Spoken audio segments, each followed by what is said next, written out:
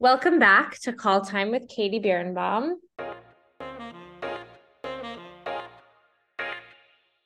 Thanks so much for bearing with me as I took some time off in the last few weeks, but I'm so excited to be back this week. I've been teasing some good things and I promise to deliver on those teases. So, my guest today was a dancer and actor performing in national tours like the 50th anniversary West Side Story tour and at the best of the best regional theaters like Goodspeed Opera House and Houston's Theater Under the Stars before turning his focus to the academic side of theater and performance. As someone who was an English major in college and who still wrestles with some of these questions in graduate school and on my Arts Journal platform, as many of you know, this career move is particularly compelling to me, and I imagine it will be to many of my listeners. To that end, my guest received his PhD from the Graduate Center at CUNY in Theater and Performance Studies and is currently an assistant professor at Duke University. He co-edited the March 2019 special issue of the journal Studies in Musical Theater. And most importantly, and our major topic for today, his book, Broadway Bodies, which focuses on the relationship between body politics and the casting of Broadway musicals, comes out this year, published by Oxford University Press. I couldn't be more excited he's here with me today, especially after multiple tech issues we had. Without further ado, please welcome Ryan Donovan. Thank you so much. It's a I'm delight to be here. I'm so happy you're here. Happy you're drinking your Joe coffee. I want to start. I mentioned that our major topic today is your book, which we will, of course, get to. But I want to start with your personal introduction to musical theater. And it seems like dance was primarily your specialty, and how you got interested in this topic in the first place. Yeah, thank you. My first memory of seeing a professional show was one of the many, many national tours of Cats that came through Washington, D.C. in Love it. the mid 1980s. And in particular, I remember sitting on the aisle. I don't know, maybe I was 7 years old, and I was wearing a little clip-on tie that my mom had got for me because back then we used to dress up to go to the theater. And during the show, the cats all come into the audience, and one of the cats, spotted this kid wearing a clip-on tie and a little suit that was too big for him and came over and like futzed with it. And I was entranced, like I was hooked, and that was the moment. And Cats was the show I always wanted to do, and I never did because then I moved to New York and when I moved to New York, I went to the last open call for the Broadway production of Cats. And Wow. it was at a Broadway theater. And I mean, I think I made it through like 5 or 6 rounds of cuts that they did, and I got to sing, 16 bars on the stage. And that was my first and last audition at a Broadway theater because soon after that they stopped doing that. But it was great to, have that experience, even if I never got to do the show. I was gonna say, I feel like the only time I've heard of people lately doing auditions on the Broadway stage was famously in Every Little Step for the Chorus Line revival. Yeah. Yeah, and that was just callbacks, right? And that now that was a long time ago. So, now now everything is at Chelsea, not probably not even at Chelsea Studios anymore, but in studios. Okay, so you see Cats. How old were you at this time? I was probably 7 or 8. Was your family at all involved in theater? How did you go about being like, this is what I want to do? Nobody in my family was involved in theater, but my mom and stepdad used to go to London every so often, and they'd come back and tell me about the, big Andrew Lloyd Webber spectacle that they had seen. And so that kind of piqued my interest. And then after I saw Cats, a few years later, I went to a friend's ballet school's production of The Nutcracker. And when I saw that, I was like, that's what I want to do. And I begged to take ballet classes, but my parents said no, people might make fun of you because back then a boy dancing was still stigmatized. And so it took a few more years until I was in high school and I came to New York and I saw Crazy for You on Broadway. Hmm. And then I was like, listen, the majority of jobs are in the ensemble. and I want to do this. I need to learn how to dance if I want to do this. And so then finally, my parents relented and I started taking tap. And I think at like 15 years old, I started taking ballet with 8 year olds. So that was the one time in my life I was taller than everyone else in the room. It's amazing.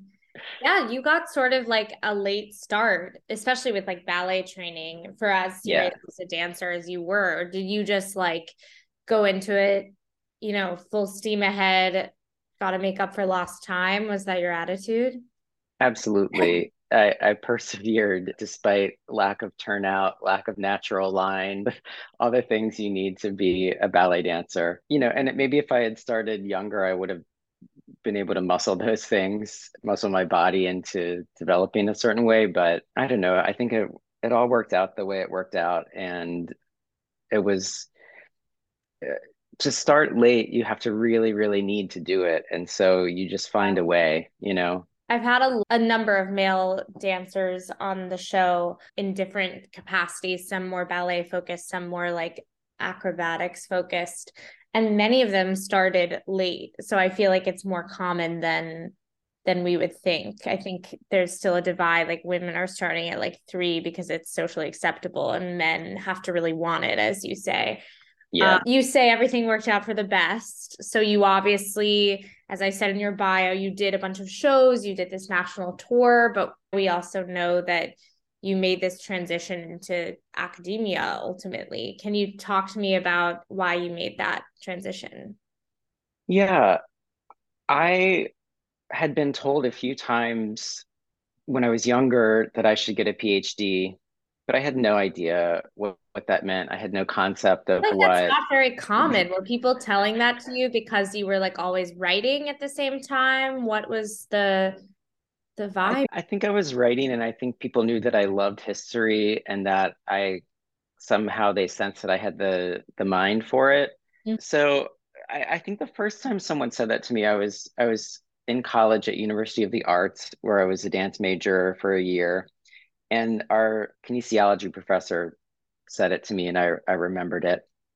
And then fast forward a few years, I'm doing summer stock in upstate New York, and Love it. I'm in the ensemble of Brigadoon, and the actor who was playing I think Meg, the comic Yeah. part was named Megan Duffy, and Megan was getting her PhD in theater at the program to which I would ultimately go. Oh, wow. And so she was in the midst of studying for her big comprehensive exam. So she was holed up in her room every night reading books. But she again told me, you should get a PhD. You could do this. Because during the show, when we had like crowd business, we would run over to each other and, secretly say the names of old forgotten musicals to each other as if we were actually, distressed about Harry Beaton about to destroy the secret of Brigadoon. I feel like part of the reason I fell in love with musical theater was, yes, like playing the lead role, but so often you do have to be in the ensemble, and the solidarity of that and those silly moments. I know you're not supposed to do it, obviously, but I'm thinking particularly a previous guest on the show, one of my best friends who I went to Interlochen with, my friend Evan Strauss. We had this huge group scene in this one show at Interlochen, and every night we would pretend that he was Stephen Sondheim and I was Bernadette Peters, and we were attending this together. So very similar vibes. Yeah. I love that stuff. You're really not supposed to do it, but every once in a while, it's what keeps it fresh and fun. Completely. I mean, there's obviously a point of no return. I've certainly done summer stock productions where the silliness overtakes the fact that it's a job and you're putting on a show, but some element of the silliness, I think, is part of the fun and part of the magic. You have these people telling you you should get a PhD. It's in the back of your mind. What was the deciding factor ultimately? I think what happened for me was that, I was building my resume, I was getting bigger jobs and working with people at a higher level. And then I kind of hit a ceiling, and I just, and I was about to turn 30, and I thought, what else am I going to do with the rest of my life that's going to be rewarding and that I'm passionate about? And I remember that people kept telling me to get a PhD. And I thought, let me look into that. And so I looked into it, and at the time, and this has only gotten worse, there were articles telling you don't get a PhD in the humanities. There are no jobs. It's and so I, I thought to myself, I don't want to recreate like my experience in theater where you train for years and then there are very few opportunities, and the opportunities are few and far between, and you have to leave home. And so I put off applying to PhD programs, and I applied to social work school because at the time I was a volunteer helpline counselor at the Trevor Project, and I loved that, and it was so rewarding. So I thought, let me get a master's in social work. Well, social work school basically said you should get a PhD in theater. So I applied the next year after not getting into social work school. I applied to get a to PhD programs in theater, and I got accepted at the Graduate Center, which was really my top choice. And I didn't look back Yeah, I was after going that. to ask you, just as someone kind of in academia who's always been sort of like on the outskirts of academia looking in, you mentioned obviously academia is such a competitive field. There have been times in my life where people have told me to get a PhD, and I've been like, maybe I should get a PhD. And my parents and I have joked that it's like coming from musical theater, maybe the most competitive field ever, and going into like the second most competitive field ever. Like if you're seeking stability or security or whatever, that's not really where to go. Plus you're in the humanities, plus you're in this like very specific segment of the humanities. So I guess my question being, did you and do you feel the pressure of that? I certainly did during graduate school. Yeah. And you really feel it the closer you are to finishing, and then when you're on the job market. And it's like theater in that it's kind of a lottery. You have to be prepared if your number comes up, and it may not, and there's so many talented people with PhDs who never end up in a full-time job anywhere. It's just really tough. Now that I do have a full-time job, I'm very grateful to to have that because it's increasingly rare. And yes, I was prepared and ready for it, but I also recognize that there's also amount of luck involved because Duke needed somebody who did what I do, and I happened to be on the job market at that time. And that may not have happened, but it did. So here I am. But it's a really uncertain process. And I was on the job market for a long time without interviews, and then all of a sudden Duke was like, oh hey. So you just don't know what's going to happen. I think it's true. I think it's a lot like theater. I mean, it reminds me, I I wrote this article this week. This is coming out next week about Every Little Step, as I told you, sort of in advance of our conversation. And it reminds me, one of the actresses who doesn't ultimately book the role, Natasha Diaz, says, like, it teaches you how to live. Not everyone has to go out there every day and say, like, do you like me, choose me, whatever. But that is sort of a metaphor for life. And it depends on how competitive your field is. But I'm sure you felt prepared for the vagaries of academia because of your previous experience. I want to also ask you something we briefly spoke about when we met before was the fact that certainly when I was in college, what you focused on, theater studies, and even more specifically, like musical theater studies, felt like a very young field. Like I was learning from the great Stacey Wolf, who I consider to be sort of the mother of the field. Do you feel that it's still young now? And is that exciting for you, or is that challenging?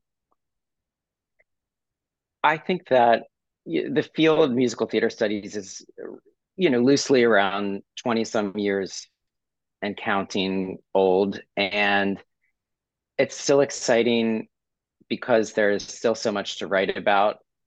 We're not going over Shakespeare for the 10,000th time, right? In our field.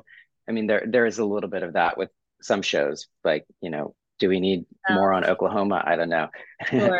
But I think it's exciting, and the challenge is still at many institutions, musical theater is still looked down upon, even within theater studies. I mean, if I had a dollar for every person who's a faculty member in theater at a university who told me that they hate musicals, I mean, I still can't quite believe that colleagues will say to me, "Oh, I hate musicals." And it's like, okay, well, I've only devoted my life to studying them and being in them. Sure. So, you know, so it still doesn't get quite the respect in academia. I mean, it's the most popular form of theater globally. And I think that popularity has made it kind of suspect within the academy. But that's slowly changing. And I will say, hats off to places like Princeton and like Duke and elsewhere that value musical theater studies and the scholars who do it. I think that's so true. Popularity of it is why sort of the ivory tower tends to look down on it. Like everyone wants to say that they write about like Brechtian whatever and high Elizabethan drama and then therefore look down on Rodgers and Hammerstein, but why can't we do both? I don't even do what you do, and I've been in so many situations where theater academics or directors or producers who consider themselves the smartest, the top of the top, will be like, oh God, musical theater, and just like poo poo it. It's crazy. Yeah, and I think that musical theater is so fascinating to study because you need to know a little bit about a lot of things. You have to be able to talk about music, you have to be able to talk about dance, you have to be able to talk about dramaturgy, act, all of the elements of theater come into play in a musical. And I think that's why it's compelling. And I know that that's also why it turns some people off because they hate when people burst into song and dance. So, that's fair. And if you don't like it, I'm not going to waste energy trying to convince you of its worth because life is too short for that. I'd rather preach to the converted. You're talking to the converted here because I've always considered it like Wagner's concept of Gesamtkunstwerk. It's everything. It's all forms of art. And that's why it's so compelling to me and to you. I want to get to your book because it's super exciting and I loved reading it. In your book, you reference so many musicals, but you focus specifically on a couple, on A Chorus Line, Dreamgirls, La Cage, Deaf West Spring Awakening are sort of the talismans. Can you talk to me a little bit about why you focused on each of those? The book is it's my first book, and so it's my dissertation, but expanded and revised and fleshed out. And when I was thinking about how to write the dissertation, I mean, I guess I should backtrack. When I got to graduate school, I had no idea that I could even write about musicals. I thought I was going to have to do something, more highbrow. And so I was Hey, quickly didn't disabused of we that just notion. say musical theater is highbrow? Come on. Yeah. So I thought I was going to have to do something different. And then once I learned that I could do this, I read all the books. Immersed myself in that world, and I thought, what's the book that I want to read? Because that's what I should write. And could I write that draws upon my experience as a performer and the knowledge that I gained as one? And you know, I've been so fascinated by casting for decades now, and so that was where I first had the idea for a dissertation, which became the book. And then casting it's inherently a discriminatory process. There's always only going to be one person that gets the role, maybe two if there's some kind of sharing situation. But, it all comes down to so many intangible factors. But I knew from being a performer that, as I said, it's openly discriminatory and it's so often based upon appearance. And before you can even open your mouth, you could be typed out. Before you even get the chance to move, you could be typed out. So I started there, and then I started thinking about how you know, Broadway discriminates based upon how you look, but also how you move and how you sound. And so, that's how I kind of got to those three shows. And so, each of those shows is the case study in a section. Dreamgirls is the case study in the books section on size and casting. La Cage is about sexuality and casting. And then Deaf West Spring Awakening is about disability and physical difference, that section, and deafness, of course. So as an academic, I got interested in all of the different fields, the academic fields that map onto those. So I was really interested in fat studies, LGBTQ studies, and deaf studies and disability studies, and the overlaps, the differences, the intersections among all of those.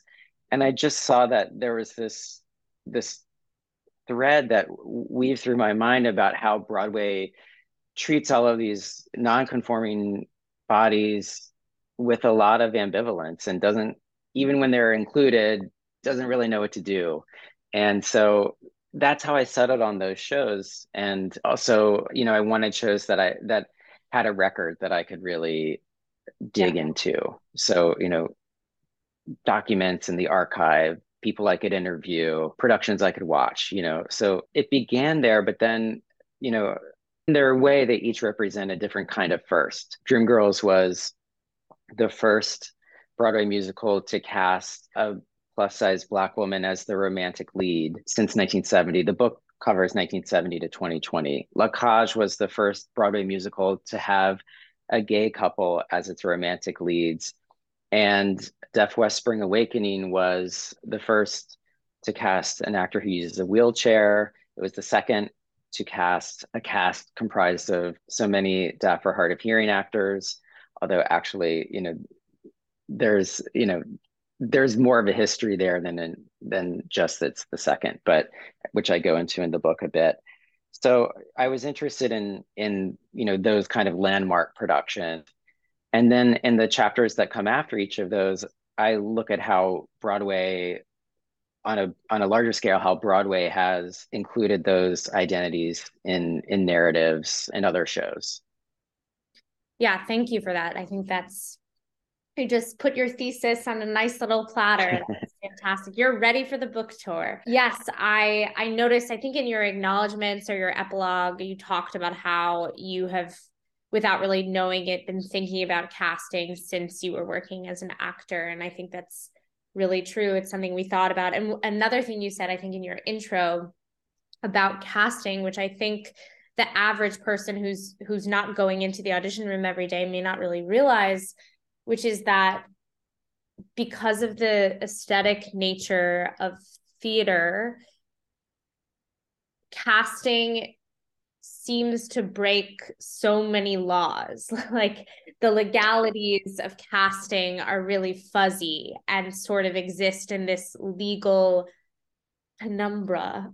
I'm sure you have stories. I have stories too. In no other work context would you be able to say like, oh, she's not pretty enough for the role. She's too sexy for the role, whatever it is. And I think that was such an interesting aspect of your book. On that subject, before we get into the weeds of sort of these shows and some of your ideas, I guess I'm curious where you come down on that concept. Like the reality is theater is aesthetic and you are looking at people up on a stage.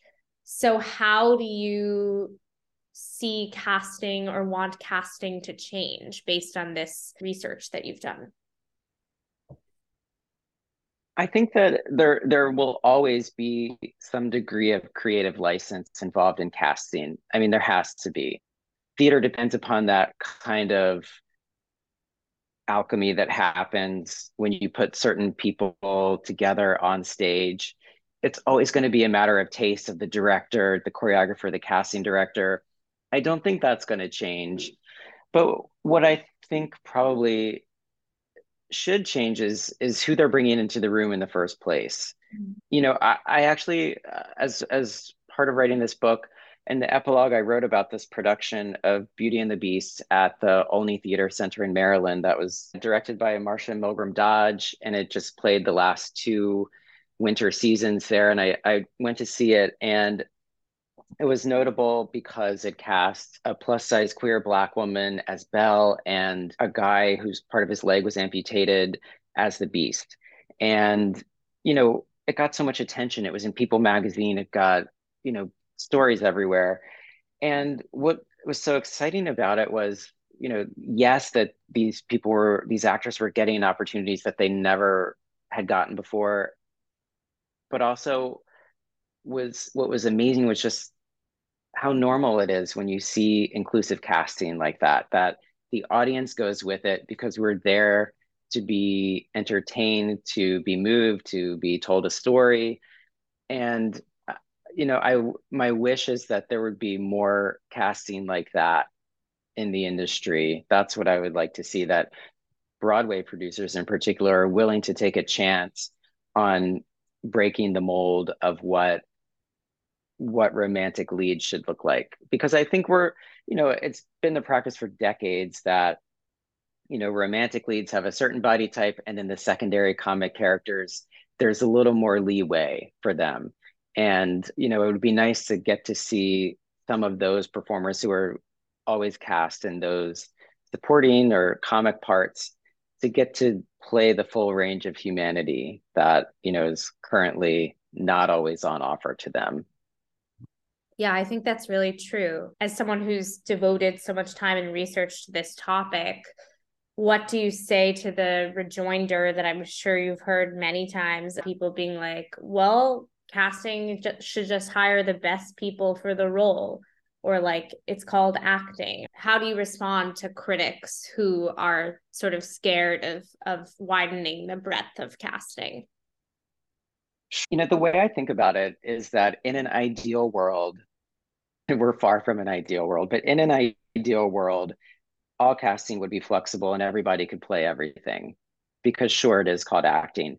And yet, like, that's not the world that we inhabit. And people are routinely denied opportunities because they are disabled, because they, quote unquote, sound gay, or you need to butch it up. Like I was told so many times at auditions, at dance auditions, butch it up. The choreographer would say that to the whole room. Ugh.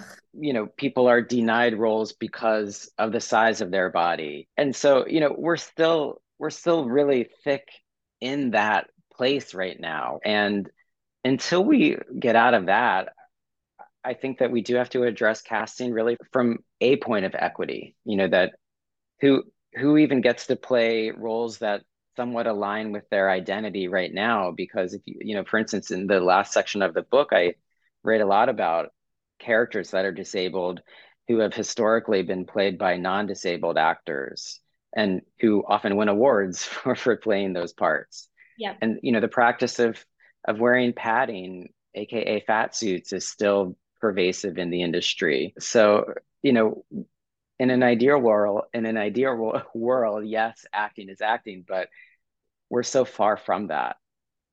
totally. I mean, I completely agree.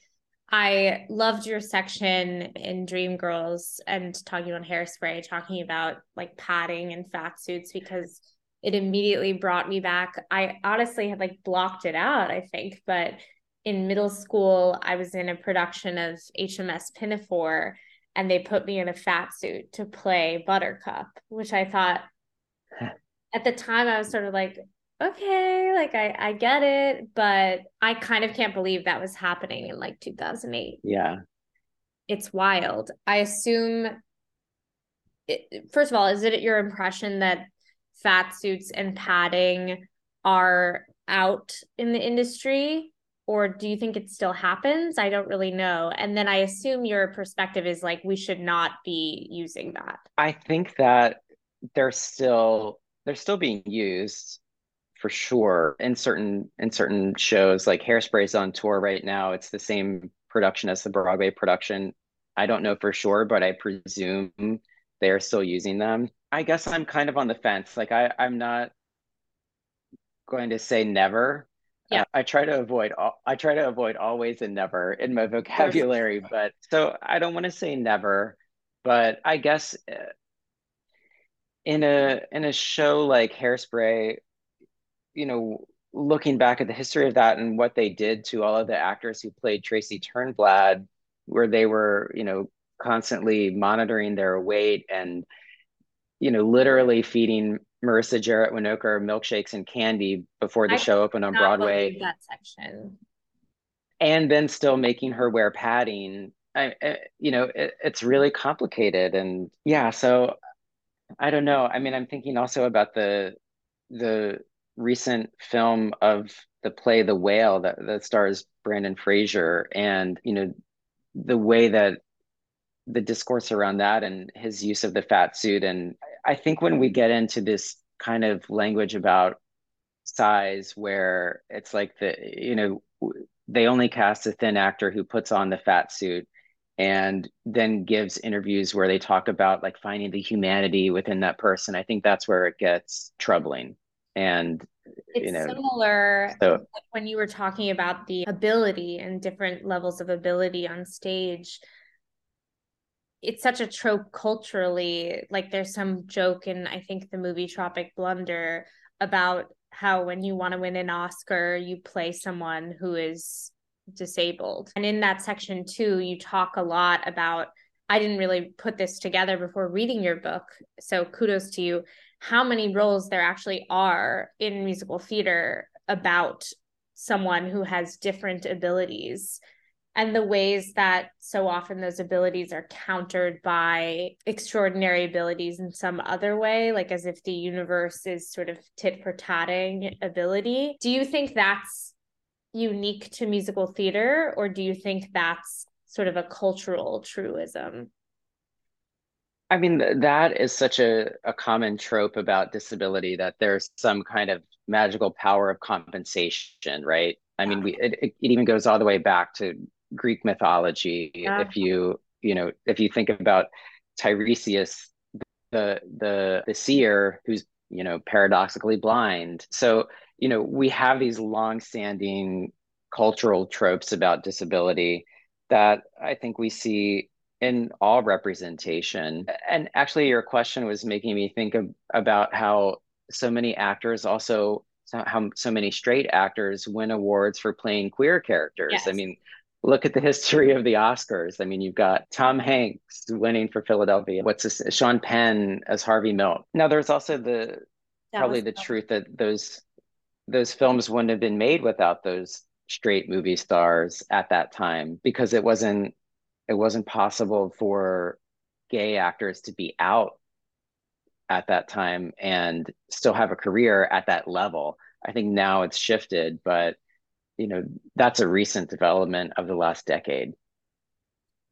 I was going to ask if you think things have changed in that way. Like in your section on Lacage, you talk about, I forget which actor it is, I think George Hearn, who did I Am What I Am on the Tonys in a tux rather than the drag that it's done in the show.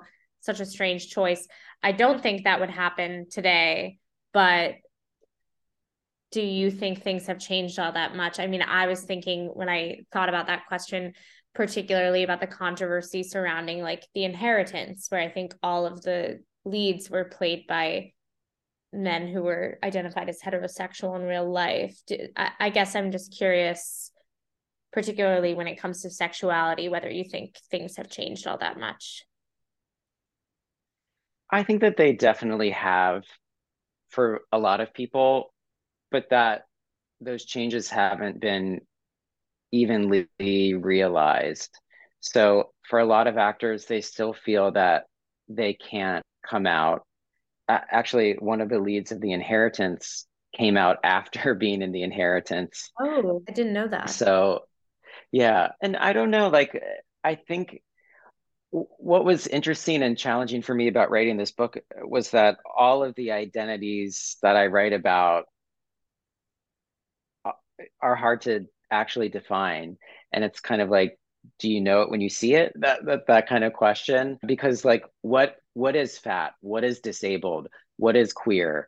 And so and certainly with sexuality, it's culturally we've definitely moved to this understanding of sexuality on a broad spectrum.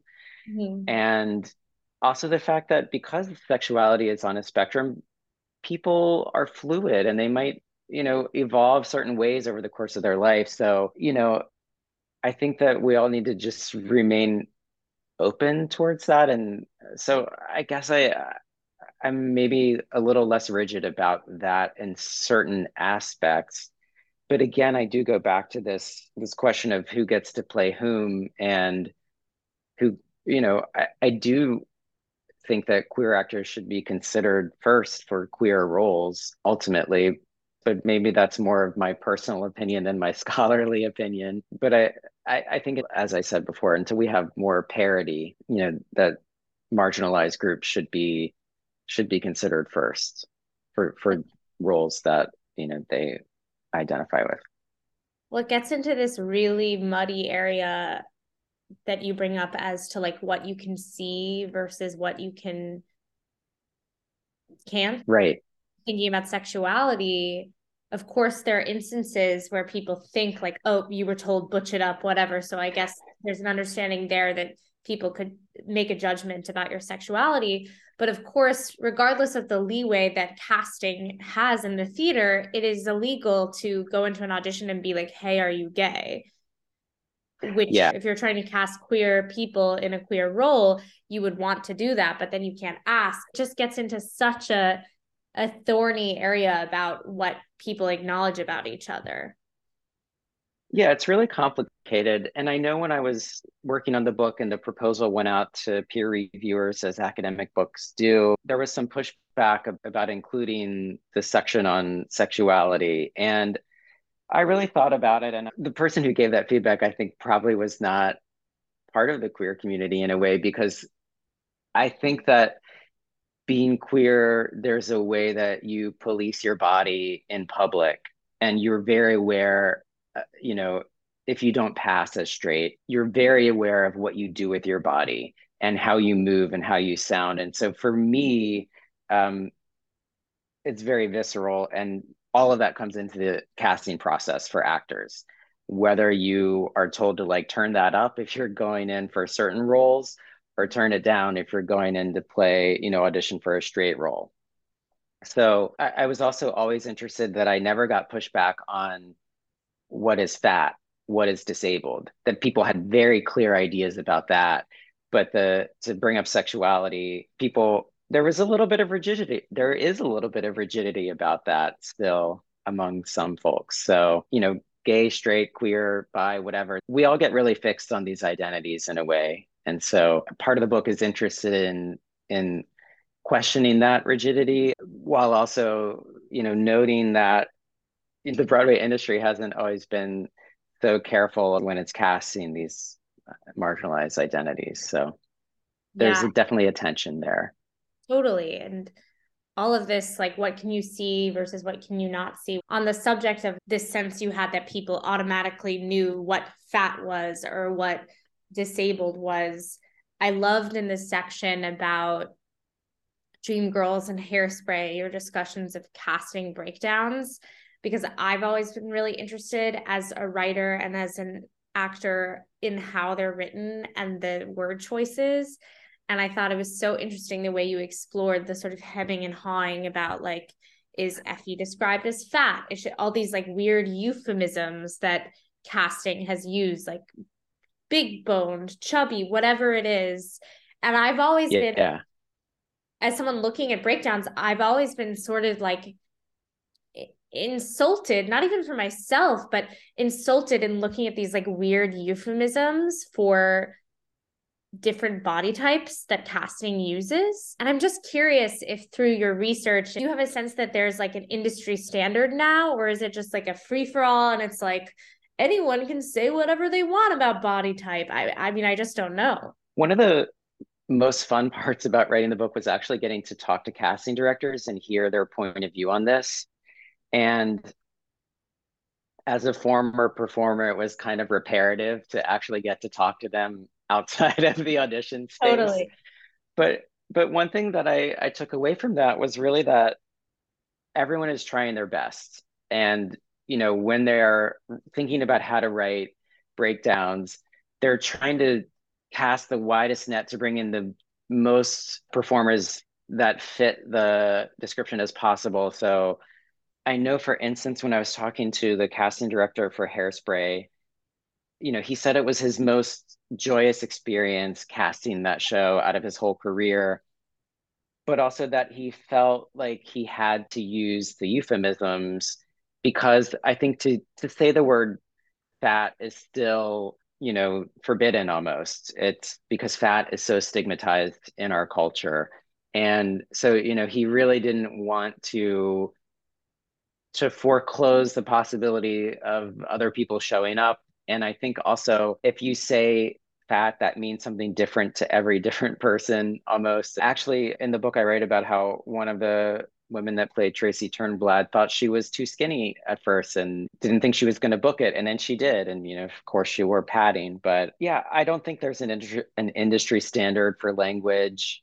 And it is on a show by show basis. And I think, but I also think it's really interesting to see how the language used in breakdowns changes over time. For instance, with Dreamgirls, when they were casting the London production from a few years ago, they consciously avoided all mention of size. But what they found was that when they would call certain people in, the actress would say, "Why are you calling me in for Effie? I'm not fat." And so there was still this association with that part. So I'm very interested in those changes in the industry because looking back at it, it's clear that initially they did consider Effie to be a plus size character, and then they changed their mind, and then they kind of lied to the press about that. And what I found in doing the research was the earliest versions of the show, the breakdown for that actually did say Effie was, I think the language was that she should be big but still pretty or something like that, as if those are, mutually exclusive, which of course they're not. So. Yeah. The language now, even though we consider it bad in some respects, the language in the past, and I can't even imagine pre 1970 what breakdown said. Your point about this character, Effie, sort of gaining importance, like separate from the show, so much so that people who were auditioning later were saying, like, isn't the role supposed to be this way? Reminds me of your discussion of a chorus line. And the most interesting part of your discussion to me was the fact that the whole point of the original show was supposed to be a peek behind the curtain of the Broadway process, and casting is included in that. And therefore, the actors were playing themselves. And certainly that was A, a lot of freedom for them, and B, like some of the first opportunities that people got to see, as you detail in the book, queer people on stage, people of different ethnicities, people of different sizes and body types. And yet you talk about how, because of those very specific types, future productions, current productions of the show, ironically, often pigeonhole auditioning actors more than, say, a Carousel or an Oklahoma. Can you talk about, do you think there's any way for someone doing a chorus line today to avoid that and like get the original spirit of the show? Well, I think if you're asking Bjork Lee, for instance, to stage the original production for you, you're going to get, rightfully so, I think you're going to get what that production was as much as can be recreated. And, in talking to Bjork, she was so generous to talk to me, and she really complicated my argument about the show because she said, when I cast the show and I cast people who look like the original cast, it's because I'm paying tribute to my co-creators of the show. And so, looking at it in that spirit, I don't feel that it's such a negative thing. And yet, I think the show was supposed to individuate dancers, but because it became so successful and it became its own industry, it needed to be replicable. And so the way that they did that in part was by casting actors that fit the costume of the original person, so to speak. And, the show ran so long and spawned so many companies around the world that, it gave a lot of people jobs. And so I certainly don't begrudge that at all. I think that's amazing. And yet I have seen productions that don't use the original choreography and staging, and it's just not the same. I hate to say, but I think more than almost any other show, the staging of a chorus line is an integral part of the text of that show. It just doesn't have the same impact without that Michael Bennett and Bob Avian staging. Now, I think within that staging, they could cast a little less rigidly. In the last major production, Bjork and Bob Avian were flexible with some of the casting, and it made it exciting. So, it's a living document still. Yeah, I think that line between like tribute to how meaningful the original production was and allowing for casting to be equitable and free and creative as you sort of want the industry to be is blurry when it comes to something like a chorus line. And I imagine when people start reviving like Hamilton or things like, or Rent even in the future, also shows that were revolutionary in terms of their casting when they initially came out, but therefore pretty specific in terms of like, this person was originally played by this type of person. And I'm curious to see how, I mean, I guess Rent is in the ether now, so you can study that, but I'm curious to see how they will be cast in the future. Yeah, and when we get non-replica productions, directed by someone other than, for instance, Michael Greif in his production of Rent, I think that'll be the test. Totally. On that subject of future, I sort of asked you this when it comes to like casting queer roles, but your book, as you discussed and as we have discussed, deals with so many different intersectional identities and the way those identities intersect and relate on stage. Do you feel that Broadway in general, when it comes to all of these different identities, is moving in a good direction, or do you feel that it's regressing? And I'm thinking, for example, Strange Loop recently closed, which I think represented so many different intersectional identities on stage and won the Tony and won the Pulitzer. And I think some people were surprised to hear that it had closed. So I'm curious for your thoughts on trends upcoming.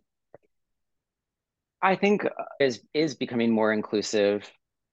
I think success of a show like A Strange Loop demonstrates. Michael R. Jackson gave this really amazing interview to Playbill recently, and he also spoke to the New York Times and just said, listen, like the fact that the show lasted as long as it did on Broadway makes it a success to me. And Yeah. that, everybody was working so hard to make it run. And so, on that note, I do think Broadway is becoming more inclusive.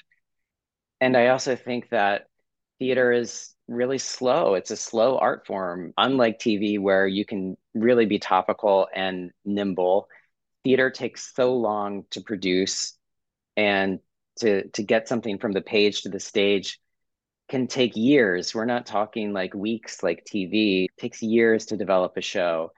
So it's hard for theater to respond quickly in that sense. Casting, however, is one way they could do that. When the show is taking years, you have years to plan, right? So, it's kind of a yes and situation. Yes, it takes years, and we could still cast more inclusively in what we've been working on for years. So I think it's both things are true. It's what you see. Like, you go to theater, you can see that it is becoming more inclusive. Like, ensembles, for instance, are not all homogenous any longer. So, that's one place I'm seeing change, certainly in shows like A Strange Loop, some like it Hot, and Juliet. I think we are at a pivot point. Yeah, I agree. First of all, your point about how long it takes for a show to go from page to stage, I don't know if the average person is really aware, but it's like 5 years or more for a musical. Yeah. But I think you're right that casting, and I don't think people associate casting often with creativity, but it really does have the opportunity, and I think your book hit that home for me, to be creative and to think outside of the box while still being, realistic, and we're putting on a show. And that was something I loved about your book, which I think I mentioned to you when we met before, which was that throughout you make some very valid critiques of the way that industry functions and the way shows have been cast in the past and today. But I still sensed this like real pulsing, beating heart love for the industry. So I guess one of my last questions, do you still believe in musical theater? I sure do, but it's definitely it's a conditional love at this point in my life, I think. It's not unconditional. And I think maybe that's a better kind of love. Like actually like I think all love is conditional, but all true love is conditional maybe. But I think I still believe in it because I still, I actually went to see A Strange Loop again before it closed. And it's just thrilling to see something like that on stage, to see a show that's so audacious and so vulnerable and so moving. And you got a full experience of another person's humanity at that show. So the more I can get that experience, the more I believe in musical theater still. Now, when I go to see something that doesn't work, I'll be the first to say, oh, I want to leave it intermission. But when it works, for me, there's still nothing like it. A full circle moment. We started this conversation talking about your transition into academia from performance, and on the subject of loving musical theater. I know that something that I have struggled with as I've sort of like worn different hats and sometimes pivoted away from performance is this like fear that doing something else in the industry means that I don't love it in the same way, or that I'm not really doing it in the same way. Do you struggle with that ever? And do you feel that your new career or your career now has deepened that love or changed your relationship to theater in any way? What do you think about that? Well, I think it's really nice where I am now to not be a part of it on the inside, but to be looking from the outside in and to look back and recognize, what it meant to be a part of it to me then, and that I no longer need to be a part of it in the way that I used to. And when that need went away was when I realized I need to do something else. And so I guess it's just a process that takes time when you're shifting around on different sides within the industry. So yeah, I'm really happy where I'm at now. I'm happy I did what I did. It's a really cutthroat, bruising, and really fun and can be very supportive and joyful industry, but it's a tough, tough business. Yeah, I'll say.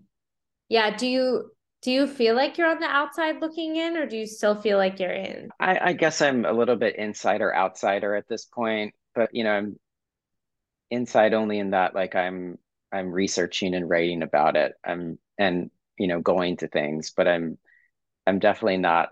I don't consider myself really part of the industry anymore in the way that I used to. I Hmm. mean, I would say I'm still connected, but maybe not part of. I think that's also part of the thing about being a scholar is that like I'm no longer just a fan. And, so my relationship is a little more complicated now than it used to be. That And makes and also in other ways simpler.